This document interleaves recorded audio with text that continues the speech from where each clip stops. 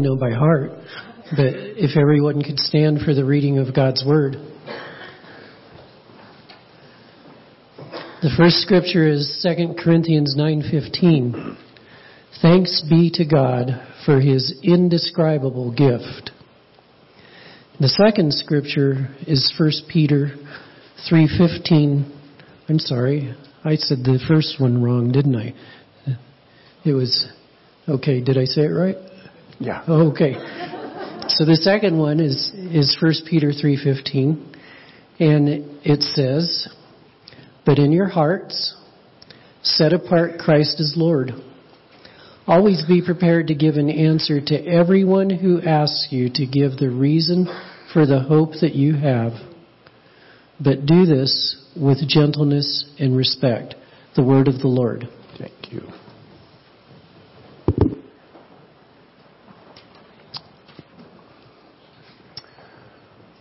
Who would you love enough to give one of your children or grandchildren for? Yeah, tough question. John 3:16, "For God so loved the world that He gave His one and only Son, that whoever believes in Him shall not perish but have eternal life." Romans 8:32, "He who did not spare His own Son, but gave Him up for us all, how will He not also along with Him graciously give us all things?" 1 John 4:9, "This is how God showed His love among us. He sent His one and only Son into the world that we might live for Him." God answered that question, didn't He? Who would you love enough to give one of your children for? Your only child. How many of you will admit that there are movies that make you cry? Oh, good. Have you ever seen Saving Private Ryan? That movie makes me cry.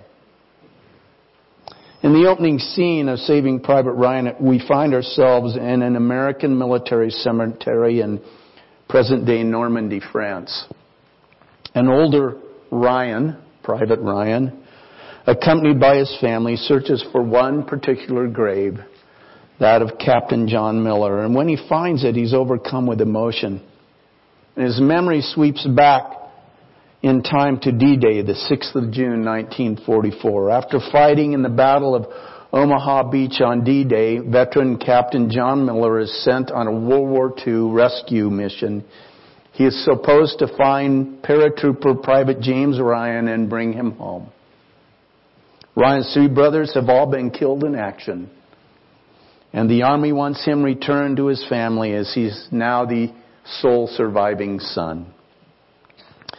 The paratroops of the 101st Airborne are scattered far and wide, and finding Ryan proves far from easy. 8 hard-bitten Rangers are joined by an interpreter, Corporal Upham. Several of Miller's men are killed in incidents, but they do eventually locate Ryan in a French village. But in the village, where the remnants of the 101st are defending a bridge, Ryan refuses to abandon his duty and his buddies to leave and go with Miller. Reluctantly, Miller decides to stay and join in the defense. The prospects are bleak. Nevertheless, Miller organizes the men and plans the defense. The Germans show up with 2 Tiger tanks, several armored vehicles, and infantry. The fight becomes vicious.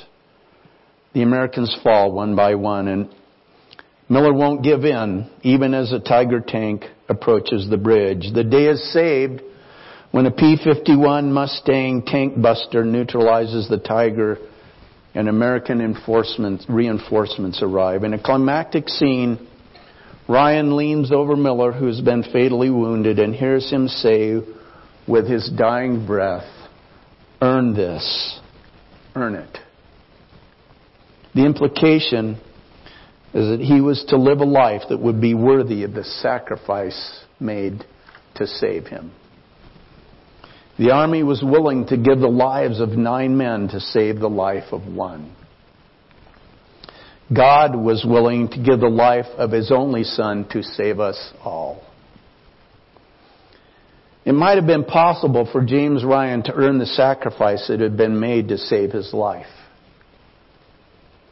But we could never earn the sacrifice God made to save us. There's nothing we could possibly do to earn it. The gift is too great, too invaluable. The gift of God's Son was so special, so precious, so invaluable that Paul proclaimed, and Dean read it for us this morning, thanks be to God for His indescribable gift. This is a gift like no other, and it needs to be shared.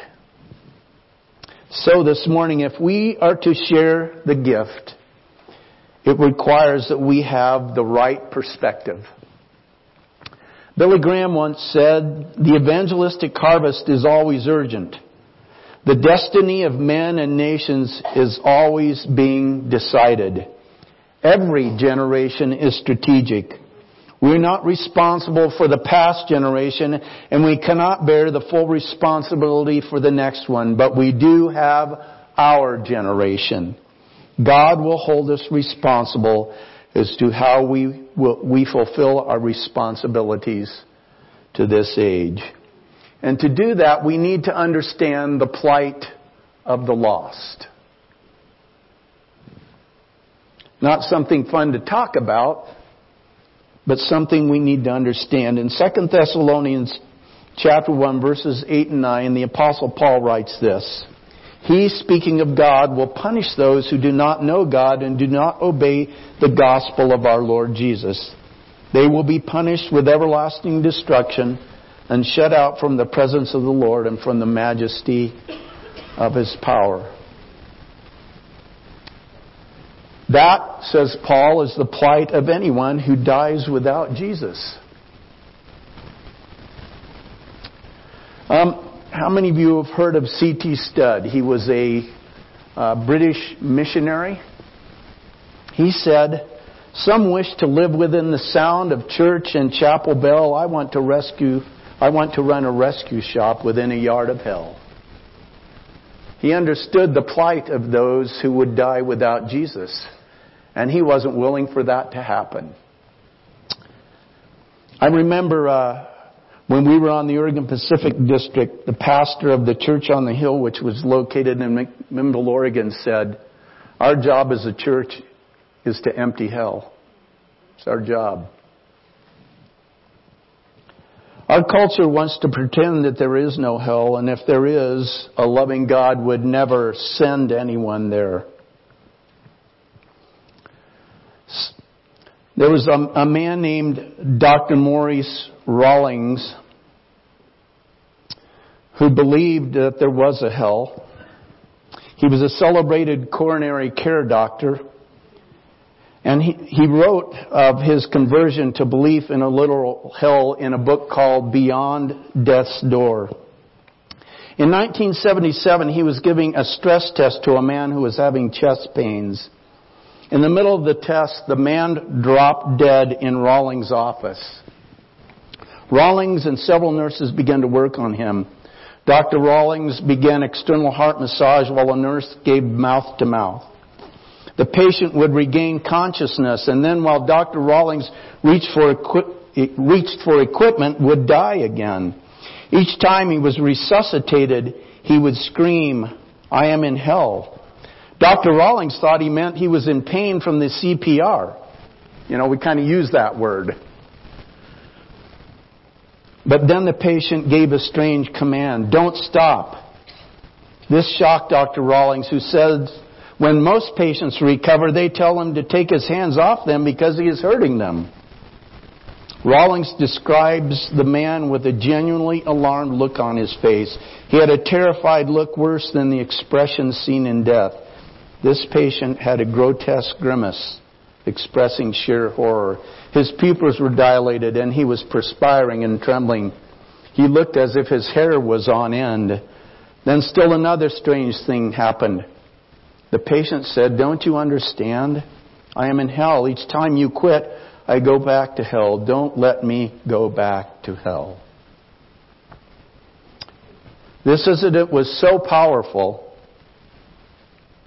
that Dr. Rawlings would become a committed Christian and wrote a book chronicling patients who, after being resuscitated, told stories of demons, pits, and fire. He concludes by saying, "Now I feel assured that there is life after death, and not all of it is good." It's not a message we like to hear, but did you know Jesus talked about hell more than He talked about heaven? Because He didn't want us to go there. And so because of that, Jesus said this to His disciples, "The harvest is plentiful, but the workers are few." So we need to understand the plight of those who die without Jesus. But we also need to understand the power of the gospel to bring change into their lives, don't we? The Apostle Paul wrote in Romans chapter 1 verse 16, "I am not ashamed of the gospel because it is the power of God for the salvation of everyone who believes, first for the Jew, then for the Gentile." In Hebrews 4:12 it says, "For the word of God is living and active, sharper than any double-edged sword. It penetrates even to dividing soul and spirit, joints and marrow. It judges the thoughts and attitudes of the heart." We would say it cuts to the quick. In Isaiah 55:11, God says, "So is my word that goes out from my mouth. It will not return to me empty, but will accomplish what I desire and achieve the purpose for which I sent it." Maybe your own story is about the power of the gospel and how it changed your life.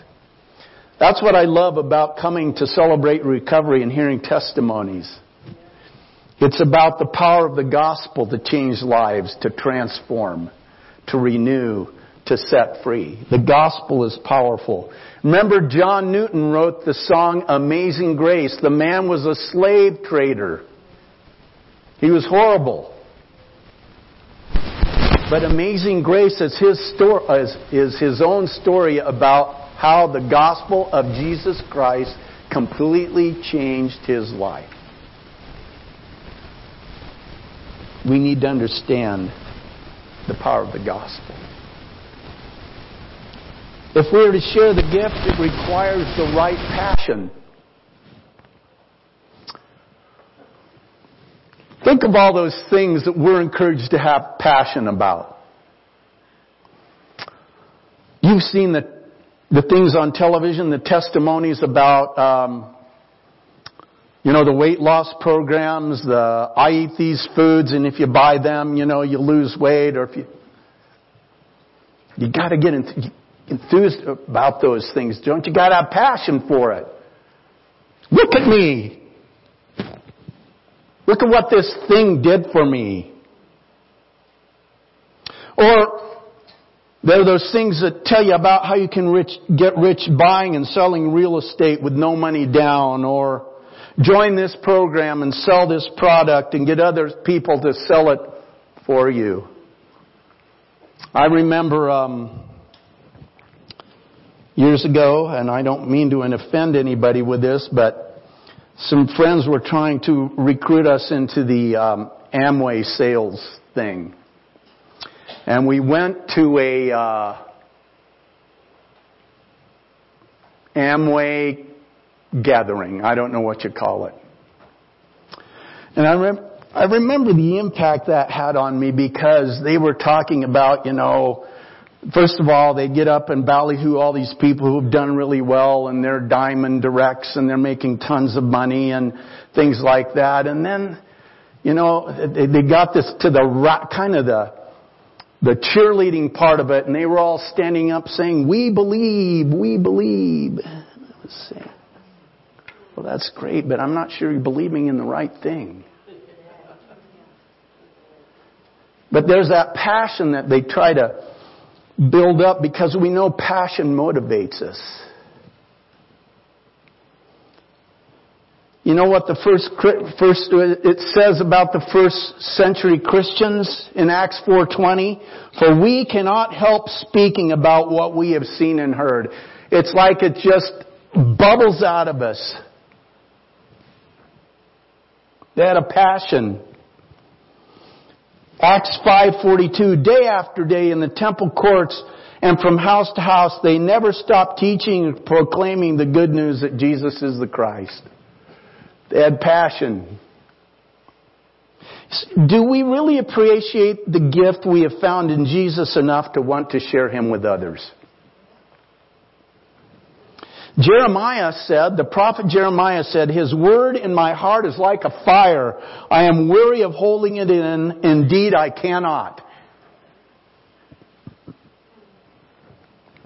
Again, C.T. Studd said, let us not glide through this world and then slip quietly into heaven without having blown the trumpet loud and long for our Redeemer, Jesus Christ.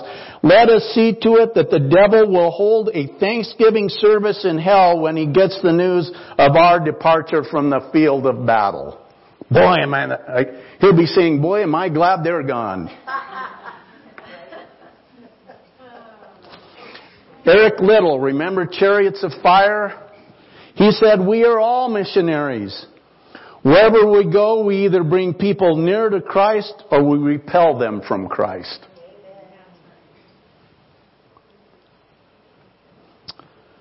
Requires passion. If we're to share the gift, it requires passion. But it also requires the right presentation. If we are to share the gift, it requires the right presentation. And I think we need to look at this in a couple of different ways. First, we might think of what we say or how we say it. And I think sometimes this is where we get overly concerned. We say things like, well, I don't know what to say or how to say it. What if I say it wrong? I don't know enough about the Bible, or the list can kind of go on from there. If you have anxiety about this, let me state,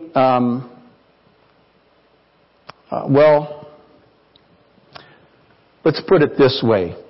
Saying something about Christ is better than saying nothing at all.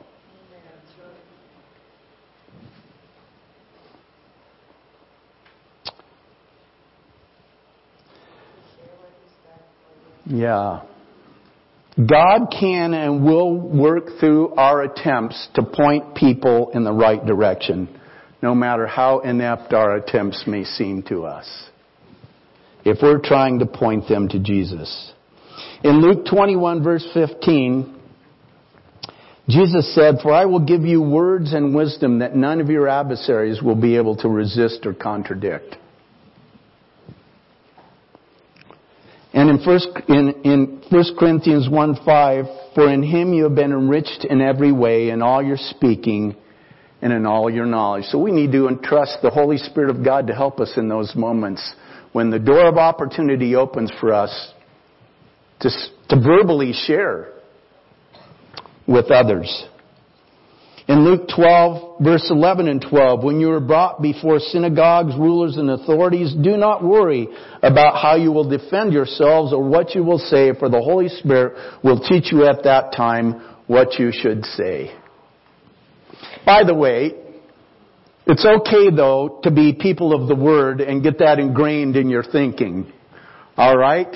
God will bring those things back to mind for you when you need them. And our text today, the 1 Peter passage that Dean read, gives us some guidelines on how we share the gospel. It says, but in your heart set apart Christ as Lord. Always be prepared to give an answer to everyone who asks you to give the reason for the hope that you have. But do this with gentleness and respect. We've got to be careful about how we come on to people with the good news of Jesus. We want it to sound like good news, don't we? Not,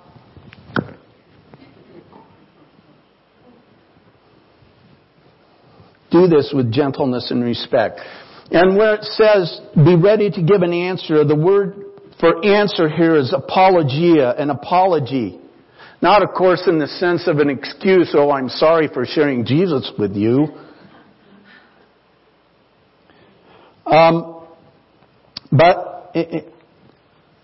a defense of your belief in Jesus Christ. Here's why I believe in Jesus. Here's what He's done for me. That's why I believe. That kind of apology. That kind of defense. There may be a tendency when defending the hope that's within us not to be either gentle or respectful. And unfortunately, I think that happens too often, and then we wonder why we'd put people off, why they're not interested in church or what we have to say anymore. And I know on the other side of that is the fact that Jesus said people will be offended by the gospel. I understand that. No matter how you present it, some people aren't going to want to hear it. So we have to be careful, though, that when we do share what Jesus has done in our lives, when we share the gospel, we do it in a gentle and respectful way. Because if we don't present our defense, our apology in this way, we're much more likely to put people off than to convince them.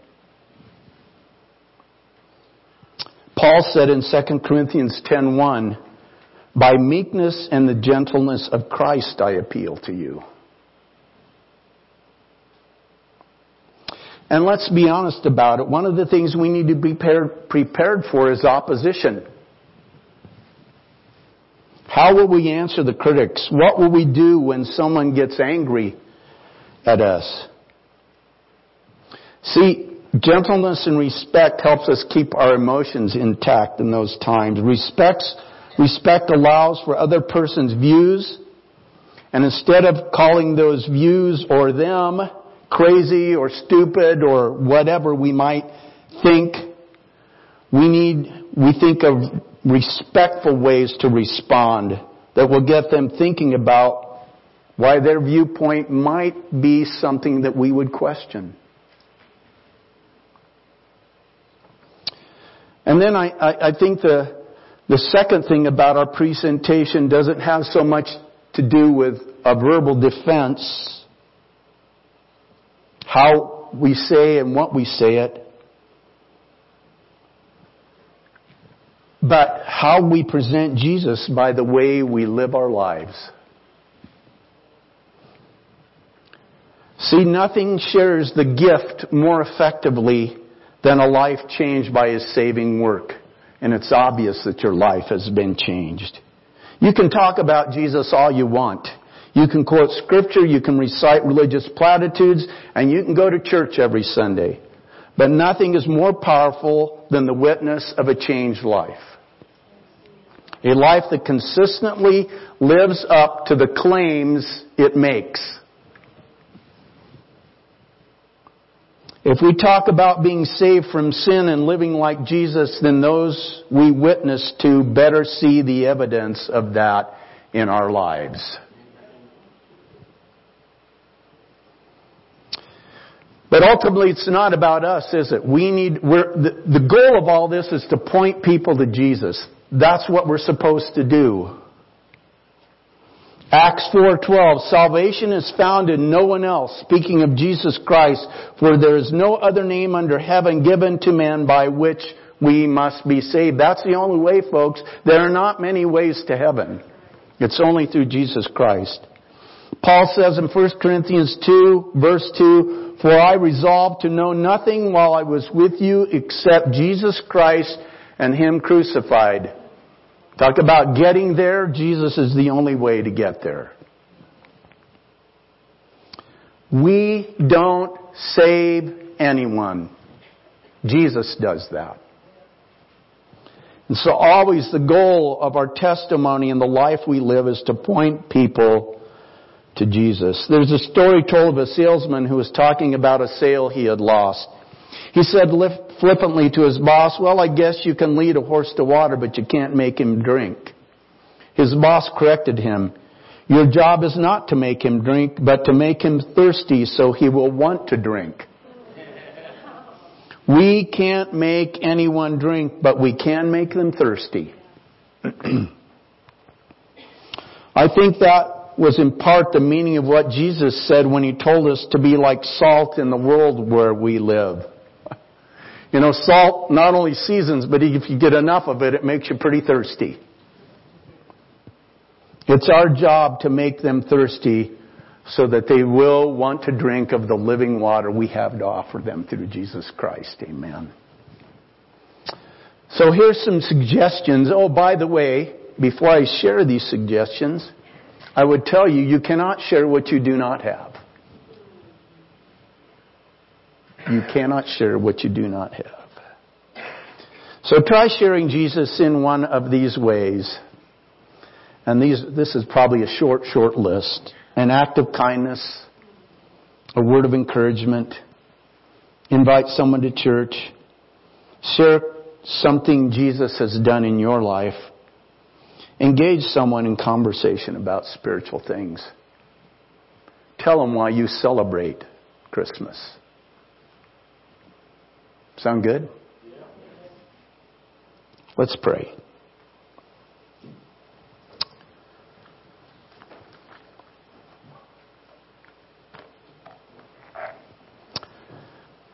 Jesus, Christmas is great. We love it. It's a lot of fun. We like a lot of the traditions and practices and songs we sing and gatherings that are part of our celebration of Christmas. But Jesus, help us never to place the emphasis on those things, but to remember that it's all about you. That you did not consider equality with God, the glories of heaven, something to be grasped, but you were willing to put on the flesh of humanity, be born of all places in a stable to some pretty ordinary folks whose names would never have been known except that you came into their family.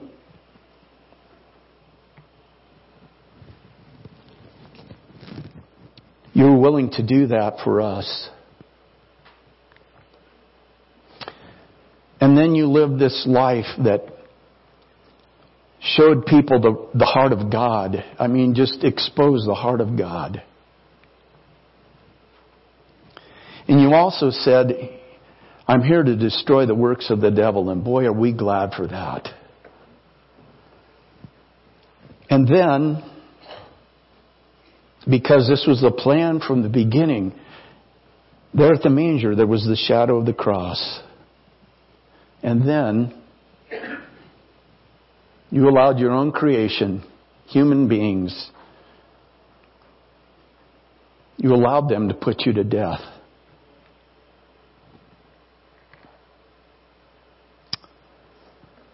And you did that. You were broken. You were beaten. You shed your blood. You died. Because there was nothing else that could be done to redeem us from our sin. No animal sacrifices could happen often enough. We could not do enough good things. We could not live a good enough life. We could not pay enough. It was only Jesus. Only you, Jesus. The indescribable gift. The gift upon which no value can be placed. Only you could redeem us from our sin. And give to us then life that's truly life.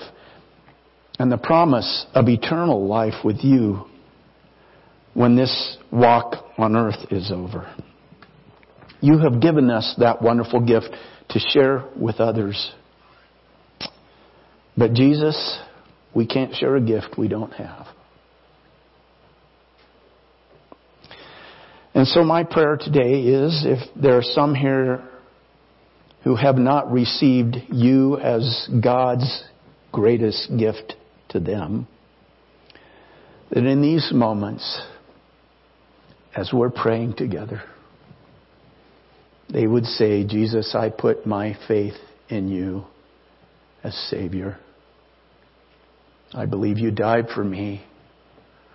I believe that you're the only way to heaven. I believe that only your shed blood can cleanse me from the sin in my life.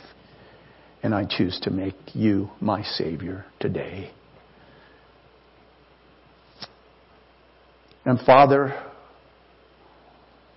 then to know maybe for the first time in their lives, oh, this is what Christmas is all about. This is why we celebrate. I know the Christ of Christmas in a personal way, and I now have the gift to share as well. Grant it, Lord Jesus, we pray. And bless us as we celebrate not only here together, within the walls of the church building, but Lord, as we celebrate out there in our own homes, with our neighbors, with our extended families, with whoever we might cross paths with, that we could share the greatest gift ever given, the indescribable gift of Jesus with. Help us to be faithful to that. May we be bold and courageous as the disciples of old were. When they were told, don't talk about Jesus anymore, the Spirit came upon them and they shared like never before. May that typify who we are as your people, giving the gift away. And I ask this all in Jesus' name. Amen.